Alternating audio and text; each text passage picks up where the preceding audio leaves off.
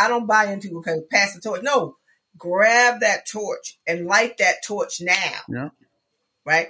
The people behind me, they said, get your own torch. And I said, oh, okay, I get it. I would have started my own organization. Right? You feel where I'm going? Right? Now, it doesn't mean some folks don't stay too long. Don't get me wrong. That's too, but on the general sense, I say you are your own torch.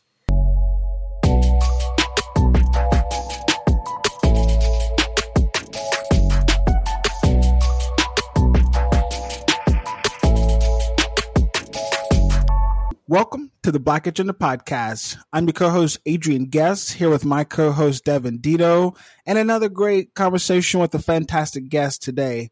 Today's episode is about civic engagement, particularly in the Black community, but we think that anybody in every community can learn a little something from this. Listeners, today we're joined by Melanie Campbell. She's President and CEO of the National Coalition on Black Civic Participation. Melanie has been with the organization for over 25 years and has served as an advisor to U.S. presidents, congressional members, corporate, labor, nonprofit executives, philanthropists, faith leaders, and others on critical issues impacting Black America. Melanie has served as a featured writer for the National Urban League's State of Black America and is regularly featured in Essence, Washington Post, MSNBC, AM Joy, Roland Martin Unfiltered, USA Today, Washington Informer, Comcast Newsmakers for Black History Month, and highlighted by Sephora. She was recently awarded the sustainer of the Freedom Flame Award by the Bridge Crossing Jubilee during the 55th anniversary of the Selma to Montgomery March in 2020.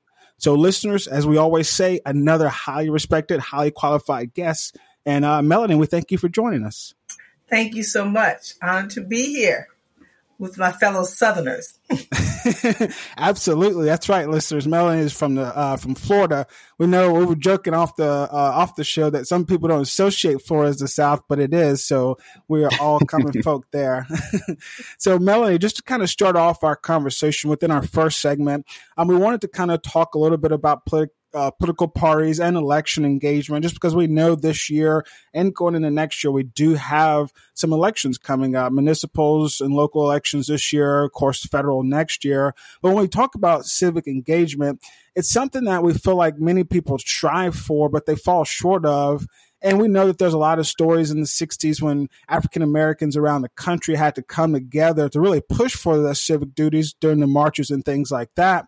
And we saw in 2020 how really voter participation increased. I think it was about 66.7% of eligible voters.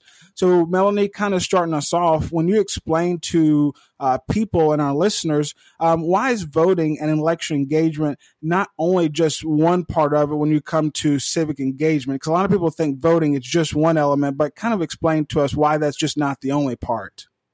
Thank you so much.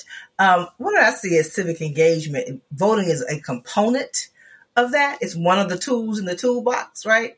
But it's also showing up when and making your demands. It's utilizing an ability to make sure that people hear your issues, elevate your voice on a concern or a collective voice. It's protesting. You know, some people say, well, that's social justice. And I said, well, yeah, but the act of engagement is also protest. It's also, in my opinion, it's running for office. You're engaged. That word engagement is what I want people to really focus on. Ways that you engage to move on the concerns you have, or the aspirations you may have, right? So it's not all about fighting back, but it's also fighting for what you want for yourself, for your family, for your community, in this nation, in this world. And so I see it as a whole holistic approach, and seeing voting as core, the underbelly of it. It's like the foundation, because if you don't have a voice with that vote, then it's very difficult for you to move on policies and things that happen, and others will make that decision for you, which is why I believe when we think about the history for Black people in this country, we've always had to fight to be able to have the right to vote. And so there's a reason for that, because it is also about power and opportunity and access. That's exactly right. I mean, a lot of people will focus a lot on voting. We'll vote during the federal election for president, and then we kind of just disengage and we'll see you in 4 years. It's kind of the attitude that a lot of people take.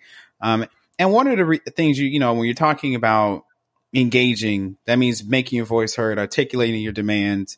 And the way that a lot of people do that is through picking a political party. You know, that kind of helps to set an agenda of things that we need to focus on, things that you believe in. And the two-party political system now in 2021 has been under a lot of criticism for what some people think is they're helping to divide the country, because the politics has become so extreme. There doesn't seem to be a willingness to come to the table and actually work on things and trying to move the football forward. It's rather a game of maintaining and regaining power. That seems to what we've kind of delved into now. And so just kind of based on your expertise in civic engagement, just what is the role of major political parties like the Democratic Party and the Republican Party? And do you believe they're helping or hurting, civic engagement federally, locally, on a state level? I would say that I think right now our concern is where I could look 20 years ago, even if I didn't agree, let's say that, with a party's platform, that they had one, right? So on a federal level, right now, and this is not promoting, it's just factual. You have one party that has a platform, and another one that they don't. They didn't have a platform. I'm talking about the Republican Party from a federal level. They literally had a convention where they didn't have people come and weigh in on a party platform. I've never seen that happen in my lifetime. And maybe it happened somewhere else. I got to go back and do my history lessons, but I've never seen anything like that.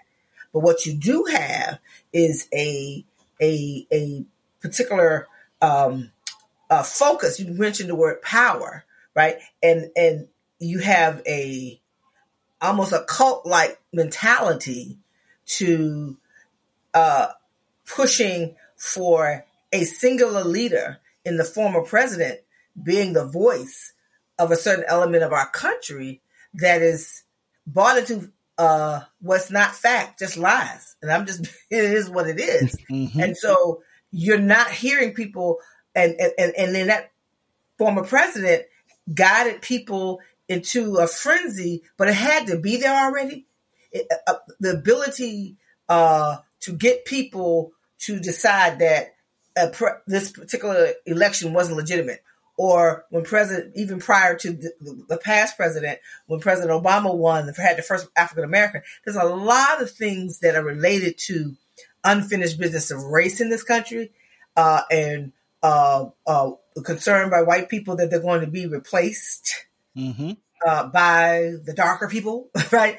And there's those things that are that seem to be driving that. I come from Florida, where I've seen some of the craziest things that I didn't see growing up, even though I'm first generation integration baby, right? So segregation was something that happened before, my time, but my parents and grandparents, of course, lived through that all the way down to slavery. But we're in this moment where policies, things like even the vaccination, everything is politicized off of untruth.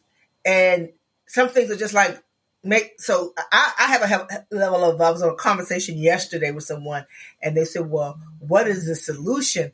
The solution, the only thing I say is those who believe in inclusion have to find a way to be more aggressive than those who don't. And so if you have people who are willing to stand on lies and not truth, besides what it does to kids growing up going, well, how does this work, right? Which is his own issue. Then those of us who believe that inclusion have to be more aggressive. I think part of what I see wrong with the Democratic Party is that they're living off of what used to be rational thinking, but that's not what's happening. When you had people show up, I live up here in this bubble up here in Washington, D.C., was where my office is anyway. And the reality of what happened on January 6th should have been a game changer, but it wasn't. And why wasn't it? Because you still have the ability for people, a certain party, to just grab a hold of that. Then you have another party, the Democratic Party, who says, okay, well, we want to play fair. Who's playing fair here?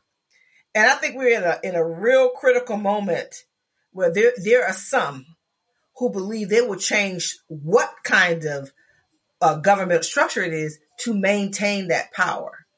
And it's not even logical power. It's not just about economics. It's about the power to be in the top of the food chain and everybody else be damned. I hope I'm okay. Yeah, you are. You're fine.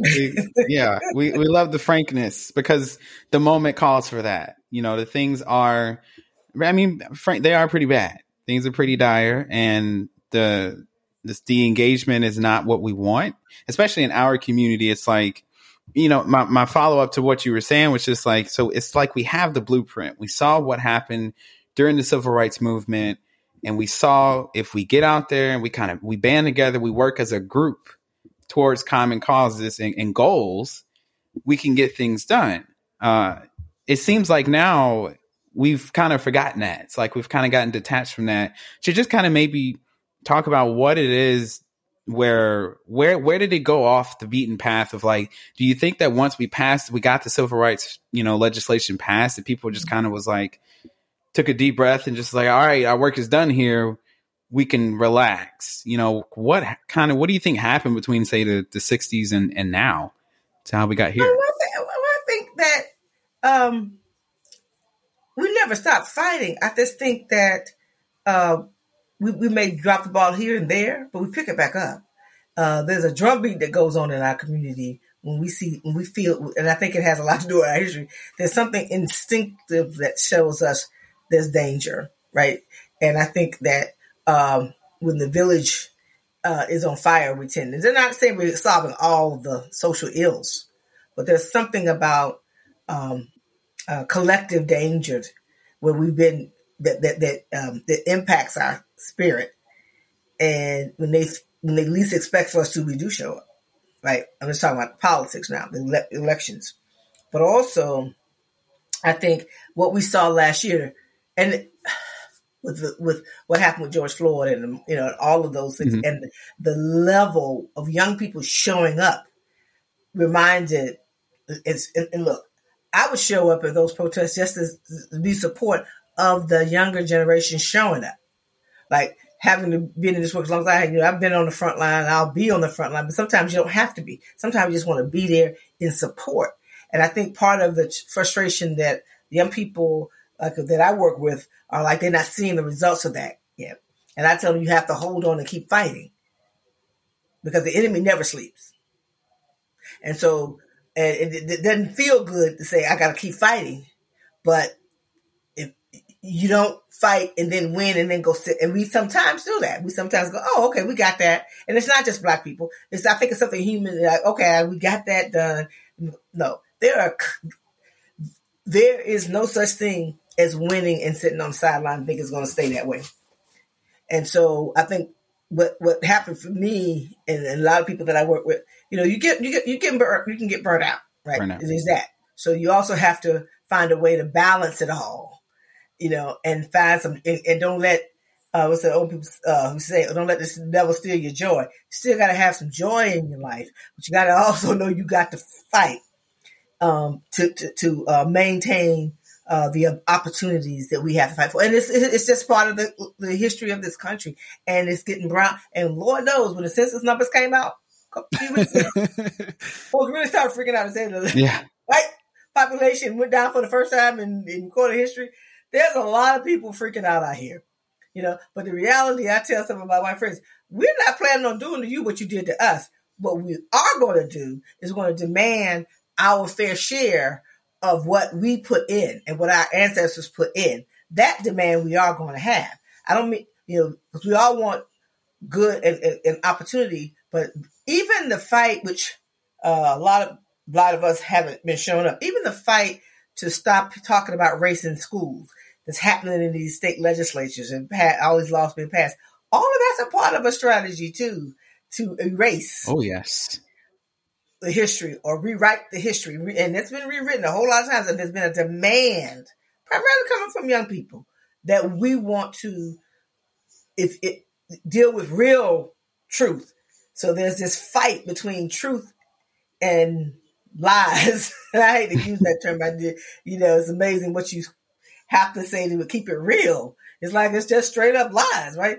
And so the lie or the erasure of our history is something we can't allow to stand either, because that means generations coming behind will think that there was no role for Black people, and then the racism and the bigotry continues.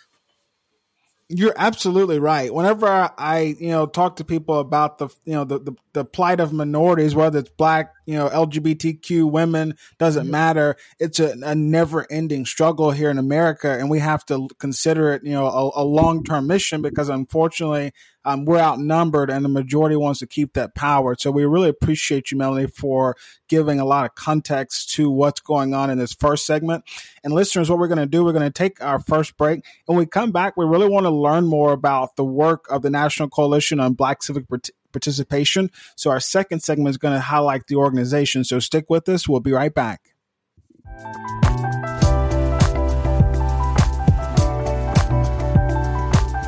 We absolutely appreciate your support. You are the foundation, and our efforts work to better your communities. Tell your family and friends so we can all work to bring progress. You can find us on Facebook, Instagram, and Twitter at Black Agenda Pod. That's at Black Agenda Pod. Let's get back to the show.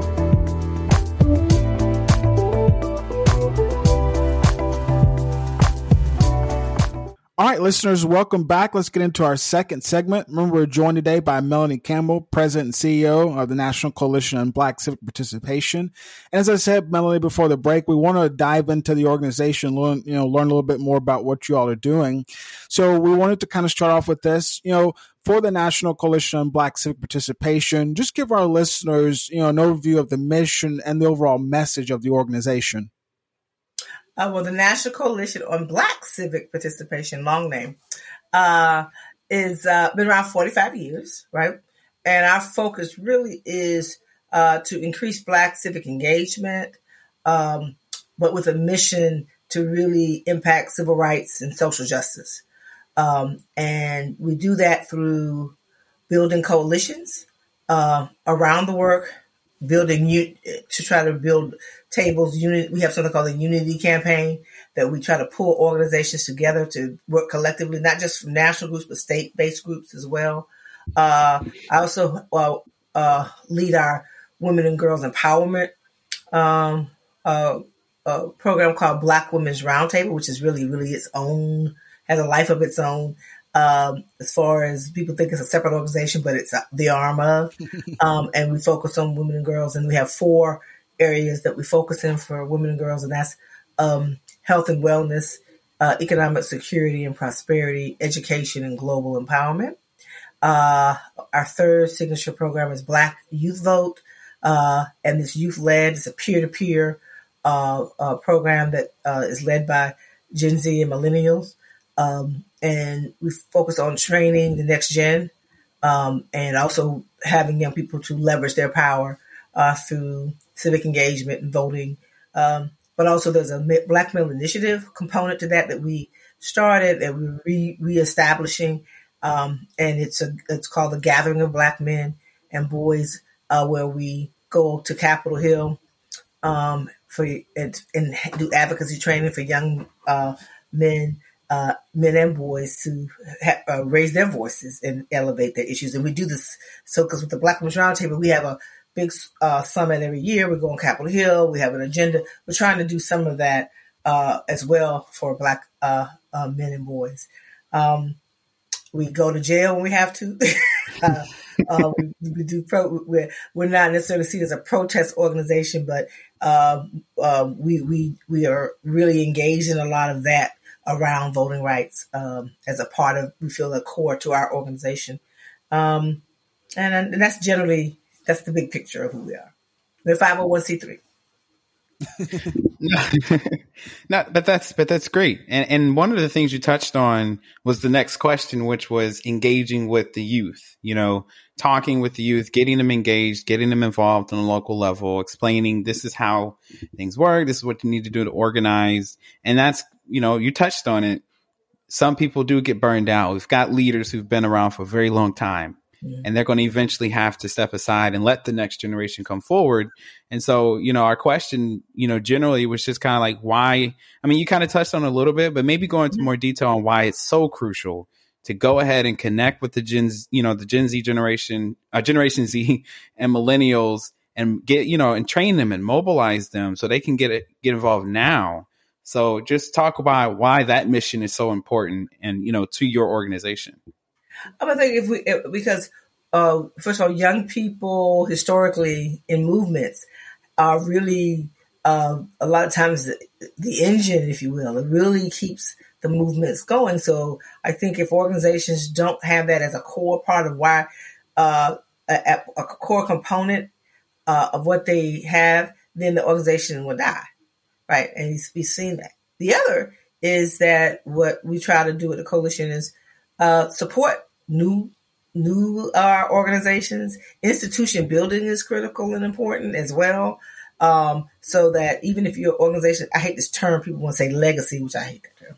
I don't get what that means in the context, but if you've been around a while, right, and if you don't have have young people at the table, not just not a kiddie table, but at the table. And I was blessed to be trained that way. I come out of, I mentioned Florida via Georgia, and I was around a lot, and I was at these tables.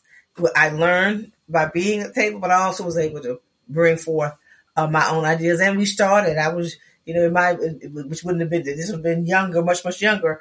We started our own organizations also. So I think that's part of it. And so the ability to also pour in various ways that have to be under one umbrella. It's the idea that you also support new ideas and fresh ideas, but also we can learn from each other, especially when technology is what it is. And I'm constantly learning, from young people when it comes to things like that, and the ability to get on a podcast like, oh, okay. You know what I'm saying? Just the way we get information is very different than it was 20 years ago.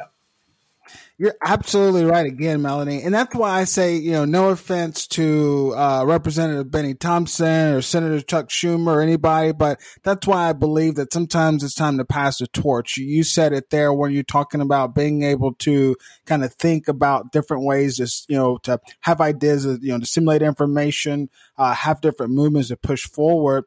So that I'm glad you said that. And one question to kind of round off this segment and to go back to what you talked about, Black Women's Roundtable, wanted to make sure to highlight that because we had an interview, a conversation with Jennifer Farmer where we talked about the extra struggle that Black women have in the workplace. Because not only are you Black, which, people put you down, and then if you're a woman, people put you down, but you've got a double whammy when you're both.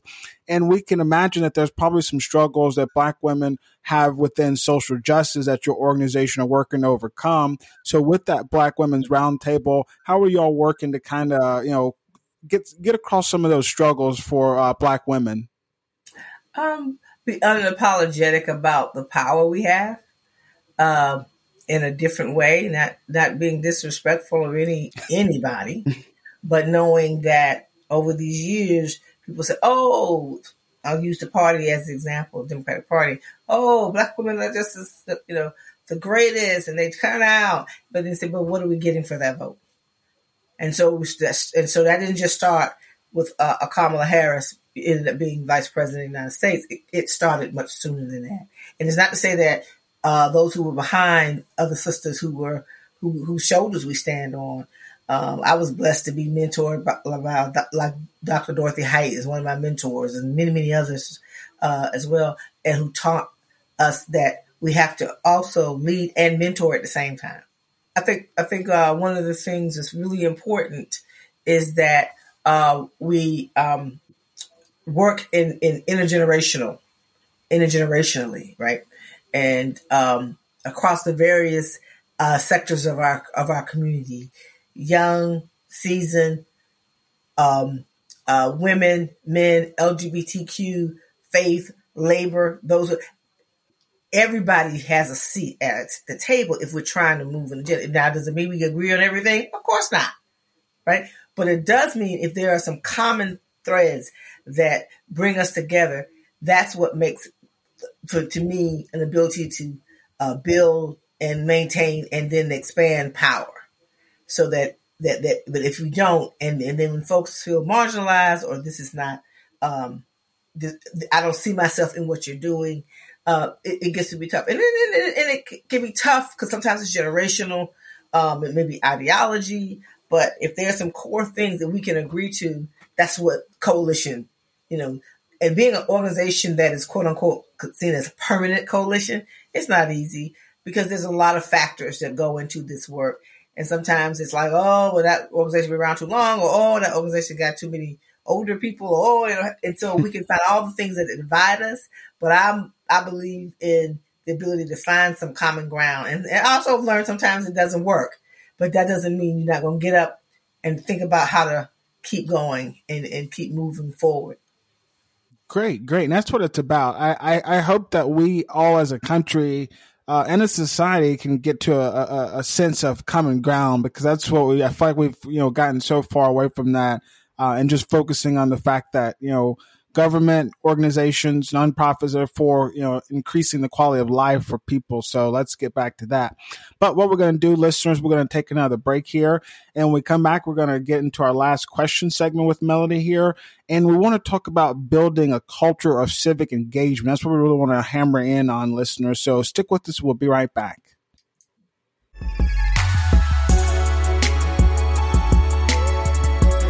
We absolutely appreciate your support. You are the foundation, and our efforts work to better your communities. Tell your family and friends so we can all work to bring progress. You can find us on Facebook, Instagram, and Twitter at Black Agenda Pod. That's at Black Agenda Pod. Let's get back to the show.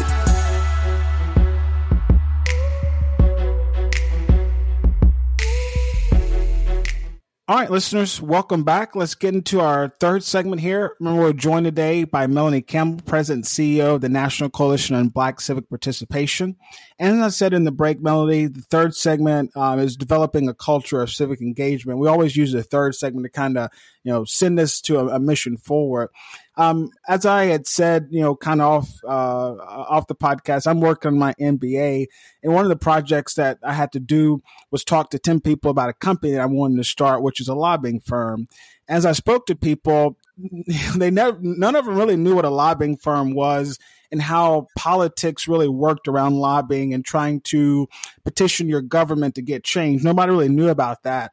But you asked them questions about pop culture, the record that, Drake's new release and things of that nature, and people are suddenly more aware.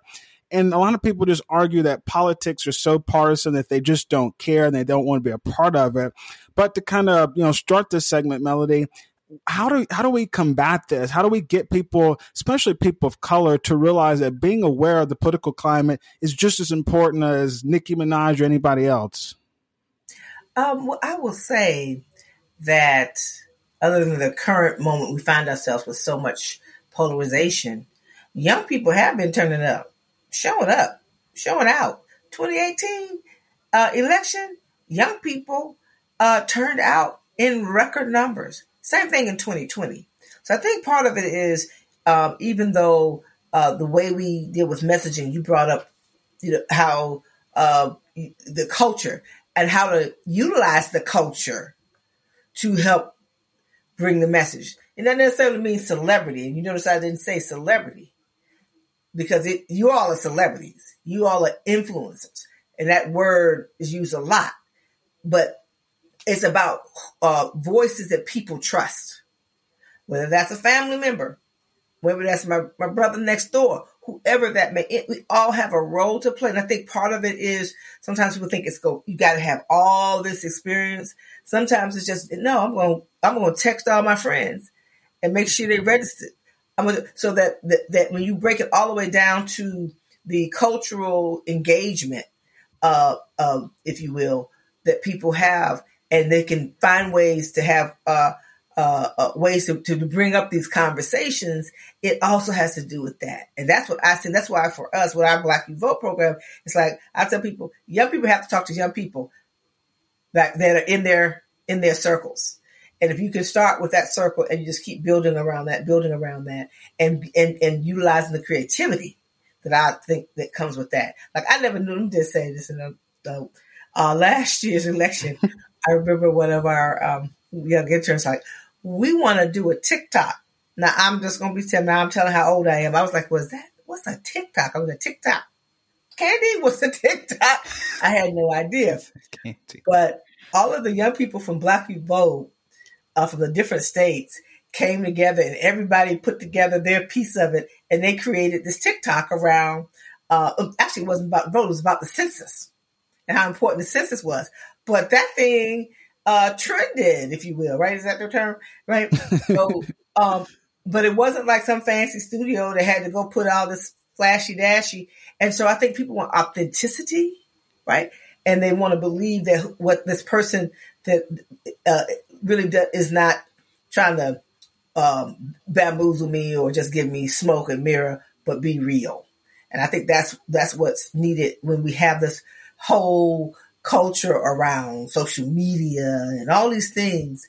And we have all these ways to communicate, but at the end of the day, it's still it's a personal touch that people have to feel. Even if you get a tweet, right? Or the ability to get this through these things right here, right? It still depends on, who I may trust my friend before I trust my mother or father, right? Look at what's happening with vaccinations. So, I'll stop there. No, you can keep going.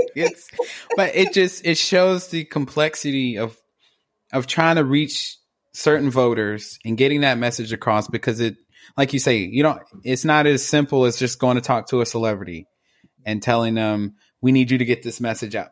Yeah, that works, but not everybody looks at celebrities as thought leaders and, sources of political information or what I need to know about a vaccine. Rather, there are other ways that we need to be trying to reach people. Right. And like you say, it is a battle between truth and a lot of lies that are flying around on Twitter and Facebook and in Instagram, YouTube. Mm-hmm. And people have picked their places of, truthful information, which is why we have the podcast. And we try to do that here. We're not trying to tell you what to think necessarily, but we're just providing you information that we know is true. You make your decision from that. We assume that people will make the right decision for themselves. Mm-hmm. One of the interesting thing, though, is that, when talking about trying to get anyone involved, but our community especially involved, is that, there's sometimes some pushback to crossing the lines and say going to be part of the local police department, going to be a teacher, or running for political office. There's some hesitancy because the community may not necessarily trust those institutions. And so when you cross over and you become part of it, they kind of look at you like you're part of the problem. And when we talked with the chief of New Orleans Police, Sean Ferguson, he talked about the challenges of trying to recruit new officers, in particular Black officers, because they were worried people in the community are going to start attacking them, and they wouldn't trust them anymore. But they're the same person.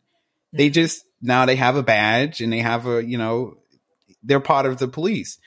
And so I guess the question is, what is the cost to the community and the members of that community when you decide not to be involved in the decision making of, running for political office? You're not going to join the local police department to try to change the culture from the inside out. What is the cost? What's the trade-off when you decide to let someone else handle the problems in our community and we don't get involved? Then they don't get resolved. And that's there lies the tragedy, right?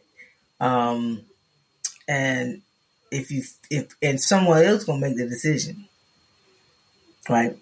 And some of it is just hard truth. And understanding that there's no one answer. This is not, right? But if one thing for sure, if you don't get involved, things will still happen. Right? Whether we want them to or not. And sometimes we can live in a bubble where we say, that's not happening in my community until it happens in my community. Right? Until it happens on my street. And then even if it does, feeling that you have no power, but you do. All of us have got God-given gifts to use or not, right? So that's where I tell them, if nobody's gonna, you can't judge people, right? I may wrap people off and say, I can love you from a distance. I'm gonna be straight, right? Right? Sometimes just don't need to be in the same space, but I think that's the thing, and just let folks know and get there the way you can try to get folks to where they can see that they do have power and they can make a difference. And that there's just no one answer to some of this. And the frustration I've been having has just been some of the ways things are kind of not moving. And I have to remind myself that whatever has happened, we're going to keep fighting until we win. And we got to keep fighting after that. And and do your dash. I tell people, do your dash. When it's all said and done, you do what you can do.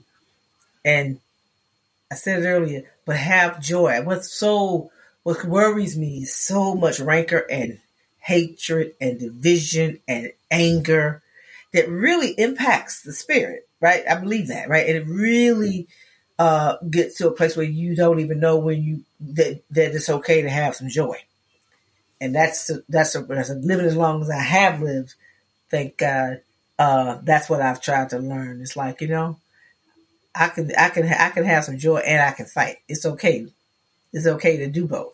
But it's not okay just to fight, right? And not have anything that's almost permanent. Like, what are you fighting for? And then what are you enjoying in life? We only have one shot at this thing, right? And do your dash to the best you can. That's awesome. That's I like that. That's all you can do. Devin and I, we had a band director at Mississippi State. His famous quote was, "All you can do is all you can do." And I still say that today, even though it's as simplistic as it is, because it's so true. And just one of the things, we're going to end this segment here, but we wanted to give a little bit of, because I'm sure y'all have been messaging people about local elections, because that's what's happening this year. A lot of people don't tune into local elections. I mean, turnout in local elections is like few and far between. So we just wanted to make sure to highlight a little bit of that, Melanie. What are y'all saying to folks out there to really get them to turn out for the local elections this year? Just bringing it home to people. I mean, we have our affiliates that run in Mississippi. Cassandra Welchland, who runs our Mississippi Coalition, and Deborah Robinson is part of the co-conveners in Mississippi. But we really have a lot of work that we do in the South. And you're right, local really matters.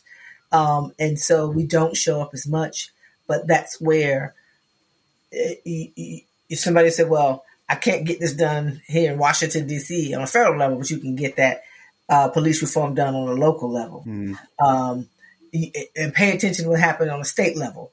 Because let's imagine if the South truly, if Black folks in our really fully utilize our power, we could really change the nation.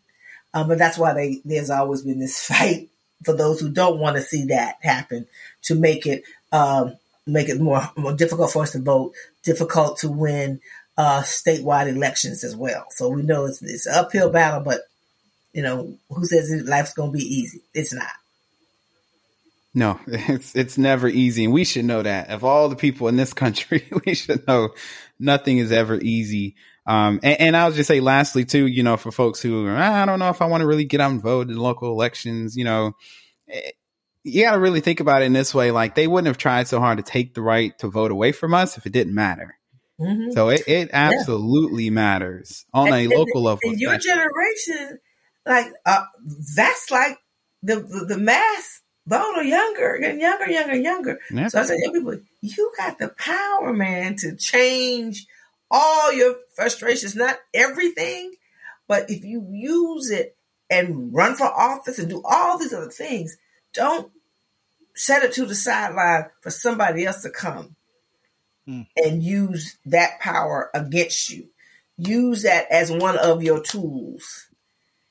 And we need young people to do it. I know One day I'm gonna if trying to retire. I want to be able to enjoy myself, and so I'm fighting all I can fight. Hey, we're right there with you. That's why Devin and I are doing this. We're trying to get to a level where we can, when y'all are ready to pass the torch, we can, pick it up and run with the mantle. I was like, torches is there. Grab one right now. You already got one. What you're doing? I'm serious. But I said this. What you're doing is your torch. You ain't waiting on nobody. You all said, we want to be a voice in the community across this country, and you set up and you're doing it. So that's your torch, right? By the time you get to my torch is a little tired, honey. Okay. Flame getting all low. You don't have the flicker. You want to light you. I tell you people, I don't buy into, okay, pass the torch. No, grab that torch and light that torch now. Yeah. Right? The people behind me, I tell them that, they say, get your own torch. And I said, oh, okay, I get it. I would have started my own organization. Right? You feel where I'm going? Right. Now, it doesn't mean some folks don't stay too long. Don't get me wrong. That's too, but on the general sense, I say you are your own torch. Right. And what you're doing right now is doing that. So thank you for this opportunity to meet you all, and appreciate you. Absolutely. Absolutely. What we're going to do our last break, Melanie, and we're going to come back with just your final thoughts on the episode. So listeners, stick with us. We'll be right back.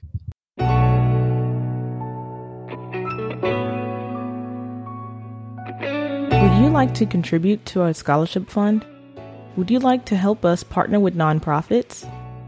Would you like to submit a topic request or maybe even appear on our show? If so, go to patron.podbean.com/Black Agenda Pod. Thank you for your donation and belief in our mission. Let's get back to the show.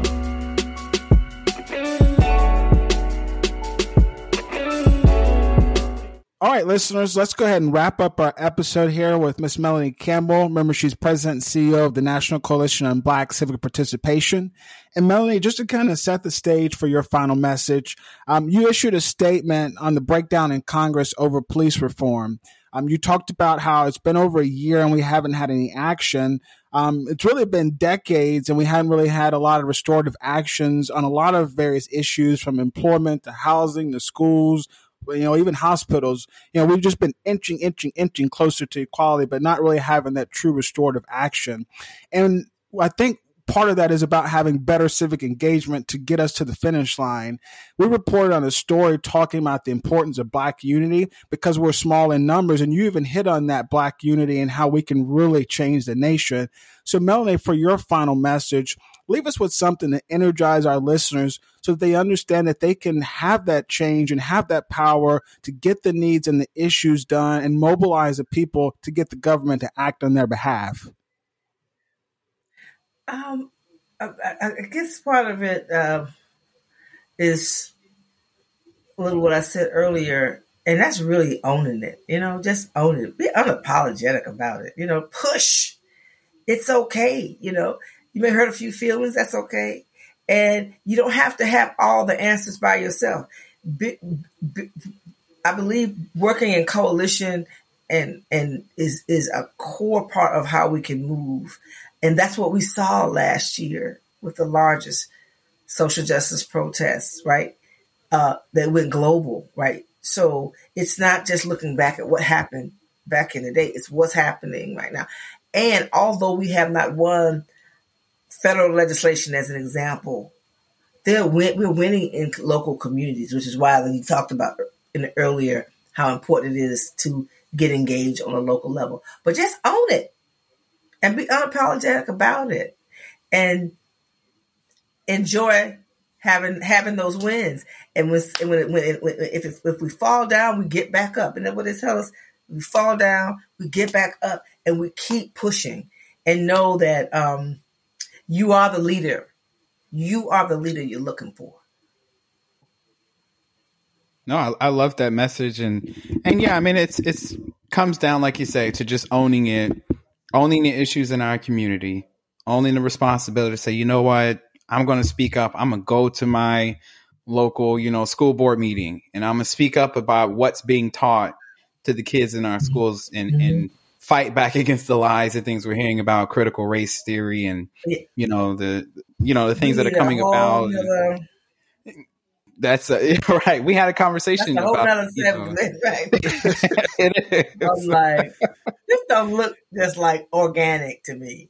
No, not at all. It's strategic, Not. like you say. None of this is by happenstance. This is strategic. It's coordinated because critical race theory is critical race theory today. Tomorrow, it could be Black Lives Matter. It could be something else that they're trying to not have taught in the schools. And so you have to be vocal, and civic engagement is the pathway to get us there to where you articulate what your what your needs are, and then you work together to take care of them. Now, are you going to fix everything? No. But that's, the goal is to move the football forward. And the only people that can do that is the ones in our community. We have to own those problems. We can't rely on other people to do it for us. As we have seen, those problems aren't going to get fixed. Mm-hmm. So we have to make sure. So I appreciate your message and just telling people, own it. Just straight up, that's just right. Own it. Own that power. Get the work done. That's right. Absolutely, Melly. Thank you for being with us. It's a great conversation. We need to have this around the clock every year, all the time. It's not only during November, not only during election seasons, but it's something for you to do no matter what time of the year it is to better your community and be more civically engaged. So thank you, Melly, for pointing that out to us. Thank you. And listeners, just to give a quick little overview, remember, we've had Melanie Campbell, President, CEO of the National Coalition on Black Civic Participation. Melanie, before we let you go, would you mind letting our listeners know how they can donate and support NCBCP? Okay. They can follow us. Our website is ncbcp.org. They can follow us on Facebook or Twitter at NCBCP, Instagram at the National Coalition. Awesome. Thank you. Just wanted to highlight that. Listeners, make sure you go check out the organization doing some awesome things. We're going to take our last break, listeners, and Devin and I are going to come back and wrap up the episode. But remember, we've had Melanie Campbell on. Great interview. And stick with us. We'll be right back.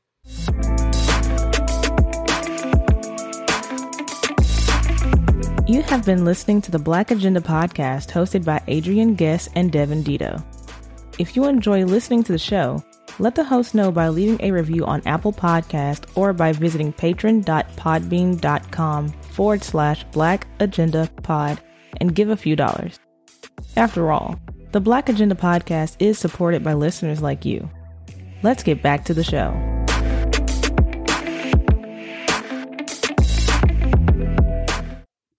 All right, welcome back, listeners. So as always, we like to leave you with giving you a look forward as to what is upcoming on the podcast. So first up, we'll be back with you on Saturday, this Saturday, October 23rd. That'll be weekly roundup number 19. Again, make sure you tune in for that. That's our chance to give you all the news from the past week. That's interesting news, funny news, political, healthcare, business, finance, you name it. We're probably going to touch on it during our conversations. So make sure you tune in for weekly roundup number 19 on October 23rd, this upcoming Saturday. So then coming up after that, though, so on Tuesday, October 26th, our next scheduled interview is going to be with Dan Vicuña, who is the National Redistricting Manager for Common Cause. And so he's going to be joining the show to talk with us about redistricting and gerrymandering. So we are in that season right now. It is gerrymandering season and redistricting season. You've probably seen a little bit on the news, but we're going to dive into it and talk about what it is, what's going on with it, and why you should be paying attention to it because it affects all of us. So again, we're going to be talking with Dan Vicuña from the National Redistricting, or he is the National Redistricting Manager for Common Cause, and that's going to be coming to you on Tuesday, October 26th. And then after that, it's going to be a doubleheader that week. We're going to have 2 episodes, one on Tuesday, one on Thursday. Our Thursday episode is going to feature Miss Elaine Frazier. She is a commissioner with the New York State Independent Redistricting Commission. Now, her conversation is going to be very good as well because we're going to get into kind of the nuts and bolts of what goes into creating these maps and what does a redistricting commission does and what that whole process looks like. So she's been on the board for a very long time and she's got all kinds of knowledge. So you want to tune in for that. We're going to be talking about why it's important to be engaged during the process and what goes into it and kind of some of the trade-offs when you don't pay attention to it. So Miss Elaine Frazier is going to be with us on Thursday, October 28th. And we got 2 great interviews coming out that week. So make sure you tune in Tuesday, October 26th, and Thursday, October 28th. So great stuff coming to you. And again, we appreciate you listening and sticking with us. Hopefully you'll be with us next week to hear those 2 great interviews. But there are actually some other ways you can help us out other than by listening to the show. And that is you can donate to us. You can donate to us. We do accept cash, check, credit card, you name it. We can take it. And Agent's going to let you know how you can do that. Yeah, thank you, Devin. What you can do, listeners, I always say the easy part, go to our website, hit our donate tab. If you're listening to us in the Podbean app, you can click the donate tab from there. We always, I like to remind you the reason why you're doing this. You're doing it because not only do you support what we're doing, but you really want to see us do even more. Like Melanie was talking about, there's a lot of stuff that, we need to do to engage our communities and engage our government. You can't do that with no money. The National Coalition on Black Civic Participation, they have a budget, and it's probably a lot larger than what Devin and I have. So that's why we need you to donate. I'm not asking you for a lot, but we are asking for a monthly gift so that we can grow this organization into something that's going to mobilize movements and bring some justice in our society. So like I said, go to our website, blackagendapod.com, click that donate tab and start giving. The other thing we like to do is remind you of another organization that's doing some great things. Remember, we've been talking about Race Forward. Race Forward works to build movements for social and racial justice in partnerships with communities, organizations, and sectors. They build strategies to advance racial justice in our policies, institutions, and culture. Race Forward imagines a just, multiracial, democratic society free from oppression and exploitation in which people of color can thrive and have power and purpose. So really, really great organization. Like I said, they're called Race Forward. Go check them out. Exactly. So make sure you check them out. Check us out first, and then you can go check out Race Forward. Absolutely. And if you decide to give to both organizations. They're doing some great work, as are we here at the Black Agenda Podcast. We always like to recognize other organizations that are active in our community. So before we go, we also wanted to let you know that you should already be doing this, but if you're not, you can find us on social media. You can find us on Facebook, Twitter, and Instagram, and our handle is at Black Agenda Pod. And again, our handle is at Black Agenda Pod. So make sure you go and follow us. Share everything that you're seeing. Send it to friends, family, coworkers. We're just really trying to grow the show here and get as many eyeballs on it and as many people listening to it as we can. One other thing you can do is you can actually find us on YouTube. So if you go to YouTube, type in the Black Agenda Podcast, you'll find our catalog. I think it's got somewhere around maybe 50 videos. Great conversations with all sorts of experts from the state of HBCUs. We're talking about critical race theory, mandatory voting, Black history, you name it. We've probably talked about it at some point on this show. So make sure you check us out on YouTube and go back and listen to some of the great content that is there. And so again, for me and Adrian, we appreciate you sticking with us and listening. We had a great conversation with Melanie, and we appreciate her making herself available, and her organization is doing some great work. So check them out as well. Again, that's the National Coalition on Black Civic Participation. So until our next 2 episodes, we'll catch you next time.